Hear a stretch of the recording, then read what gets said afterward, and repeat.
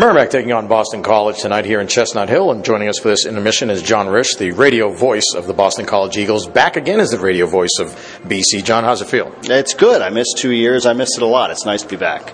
25th anniversary or 25th year celebration here at Conti Forum tonight, which I didn't realize until you told us before the game, but it has been a long time that this place has been open. A lot of great games have been played here over the years. What stands out to you? You know, that's a good question. I mean, I've spent a lot of time here, not just as the radio voice, but I was an undergraduate at Boston College. So I got here on campus in the fall of 1990. So the building was just a couple of years old. And I can tell you the elevator is as slow today as it was then 25 years ago. But when this place opened, I mean, this was a crown jewel for what at the time was Big East basketball and Hockey East as well. And it's held up well, I think, for 25 years. It seats just under 8,000 for hockey, which is a pretty good size for Boston College. One of the things I remember is when this building opened, it was, well, first of all, it hosted the Hockey East tournament its first year, and also that was at the end of the run where the NCAA regionals for hockey were still being held on campus, and there were some pretty good series. I remember a very good Minnesota team coming in here and BC beating them in 2 out of 3 series. Yeah, and a loss to Alaska with the famed hemline. I mean, that was the end of the hemline, Hines, Emma, McGinnis, and that was the beginning of me and my love affair with Boston College hockey. Yeah, and it went downhill from there for a couple of years for BC, but obviously they've had quite a run as of late. So let me ask you, Merrimack's coming into tonight's game. They haven't won in 27 straight here. We're talking about it before Halloween of 1997. And since then, it's been a house of horrors for the Warriors. What do you, I mean, obviously, BC's been a very good team over that stretch. I think that's got the most to do with it. Yeah, it does. I mean, you ask Coach York. Jerry York will tell you how you've been so successful. There's a lot of good players. I mean, take credit for that. He's gotten and convinced a lot of good players to come to Boston College. He did it before in Bowling Green, etc.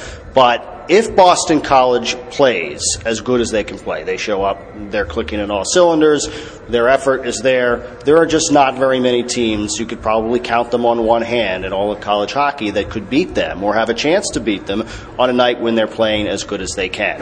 And unfortunately for pretty much every other team in Hockey East, just the way it is right now, if they're playing well, if they're completely healthy.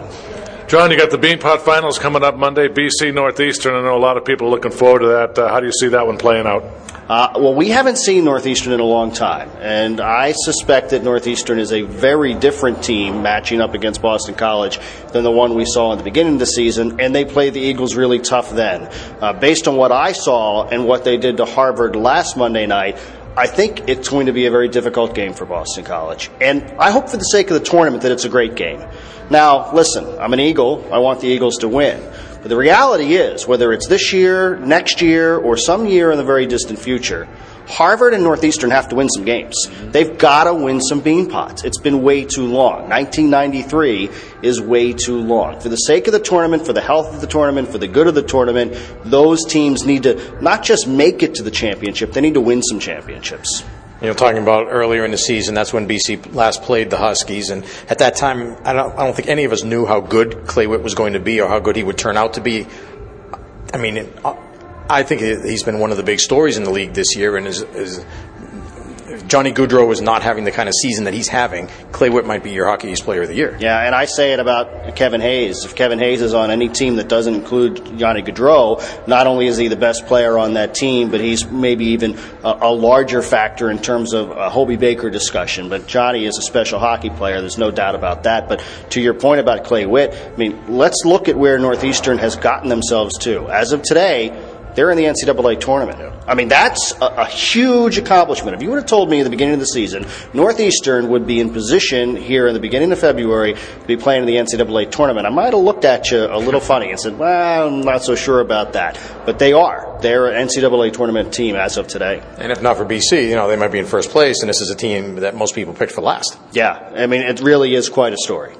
Talking about BC again, you know, you mentioned the best players, if their best players play well. But one of the things that's always jumped out to me about BC over the years when they've won their national championships has been that they've always had the good players. I mean, that's been the case under most of the years that Jerry York has been here. But they've also had the other guys, the Matt Lombardis and so on. And this year it's Patrick Brown and Isaac McLeod and those guys. I mean, those are the kind of things I look at it and I say, yeah, this BC team could do the same thing that some of those other teams did. You know, and it's strange because you look at the line combination right night, you see Billy Arnold, Kevin Hayes, and Johnny Gaudreau, and you say, okay, they put all their eggs in one basket.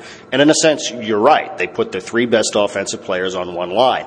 If that line doesn't score, then you could find yourself in trouble on any given night. Yet, if you look a little deeper, this actually is a pretty balanced team. I mean, obviously they're balanced in terms of talent, but they're balanced in terms of youth. They've got a lot of young freshmen and sophomores who are contributing. Their defense is very young. Now, you guys aren't going to see Ian McCoshen tonight. He's out with an injury, but he's been one of their best defensemen all year long. They need him back at some point because he's extremely well-rounded and steady. And when you watch a guy like Michael Matheson skate, what Steve Santini's been able to do, the big guys will get a lot of attention, but this really is a balanced team. Johnny Gaudreau does get a lot of attention, and rightly so. How important has Kevin Hayes been to his success? Hugely. And when they moved him to the wing, it made a huge difference in his game.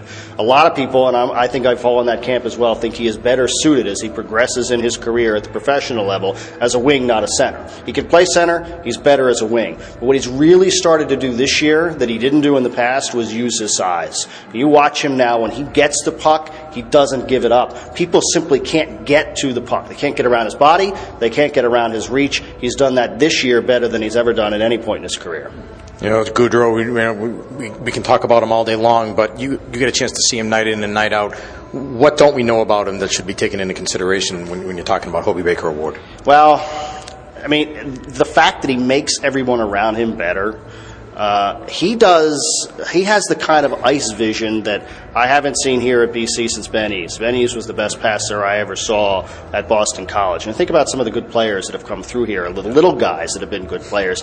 Eves had the best vision. He was the best playmaker. And if it had not been for injuries, I think he would have been a good professional player as well. And he would have maybe even threatened David Emma's all-time point number if he had not been hurt over the course of his 4 years. But he didn't finish like Johnny. And sometimes I think he was such an unselfish player, he didn't look for his own finishes. He didn't look for the goals. Johnny does that. He has a good knack for when to create, when to be the playmaker, and when to be selfish, and I mean that in a good way. I think he makes the players around him better, almost as good as anyone I've seen, maybe say for Eves. You mentioned his size. How much is that a factor at the next level? I think he'll have to get stronger. At this level, he can get away with some things that he won't be able to get away with moving forward. He'll figure that out. He's a smart kid, and maybe he'll figure it out the hard way. You know, sometimes you have to learn those things based on your own experience. People can tell him till they're blue in the face until he goes through it himself. You know, sometimes you have to figure those things out for yourself, and that's the way kids are. That's the way young adults are. It's not that he's not strong, but he needs to get stronger. And BC's had a number of these guys over the years, as you mentioned. I mean, from your standpoint, why do they gravitate towards BC, or how do they end up at BC? I used to think that Jerry York tried to recruit people just like him. And maybe there's some truth to that, I'm not sure. Then I thought maybe there was some real strategy involved, thinking, okay, we get these super skilled kids, but they're only 5'8". They're not going anywhere after 2 or 3 years. You know, if you've got a pro body, and let's face it, Kevin Hayes, if he doesn't have that injury, he's probably not here this year because of his pro body. Professional teams can't wait to get their hands on those kinds of guys when they're 6'2", 6'3", 6'4". But if you're the 5'7" guy, you're the 5'8" guy, they're usually not in a hurry to get their hands on them. And that means maybe they're a 3-year player. Gaudreau, who knows, probably a 3-year player. Maybe they're a 4-year player. There's been a lot of good players around here that have been 4-year players, and the reason they've played the college game so long is because of their size. Well, it's been an interesting year around Hockey East. I mean, we're at the point now where it kind of feels like we're really back into a Hockey East season where, you know, obviously BC's got the Beanpot coming up, but it's Hockey East night in and night out, and it wasn't that way earlier in the year with all the non-league games and everything. How do you feel about it? Well, you know, I was talking to you about this a little bit. I still am not used to this schedule. I mean, we got the Beanpot on Monday night for Boston College. Then we'll see 2 games at Vermont. We haven't seen Vermont all year. And then the weekend after that, we have a home-and-home with Lowell. I haven't seen Lowell all year. I mean, that just boggles my mind that you can get to the middle of February and have not seen a team inside your own league. And we have Maine, New Hampshire, and Vermont, same thing. We haven't seen them yet. Yeah. And so for a team like Boston College, they're fortunate in that they don't have problems scheduling out-of-conference games. They can go play at marquee places. They can get marquee teams to come here. I know that's not as easy for other teams in the league as it is for Boston College. And I like that. I like seeing all of those teams. But I miss having a season series that's 3 games long. I think you can tell a lot more about how teams match up, how your league is, when you've got that third game. You've got a home and home, and then you've got a third game somewhere. There's no ties. Somebody wins or loses the season series, unless there's been some ties along the way.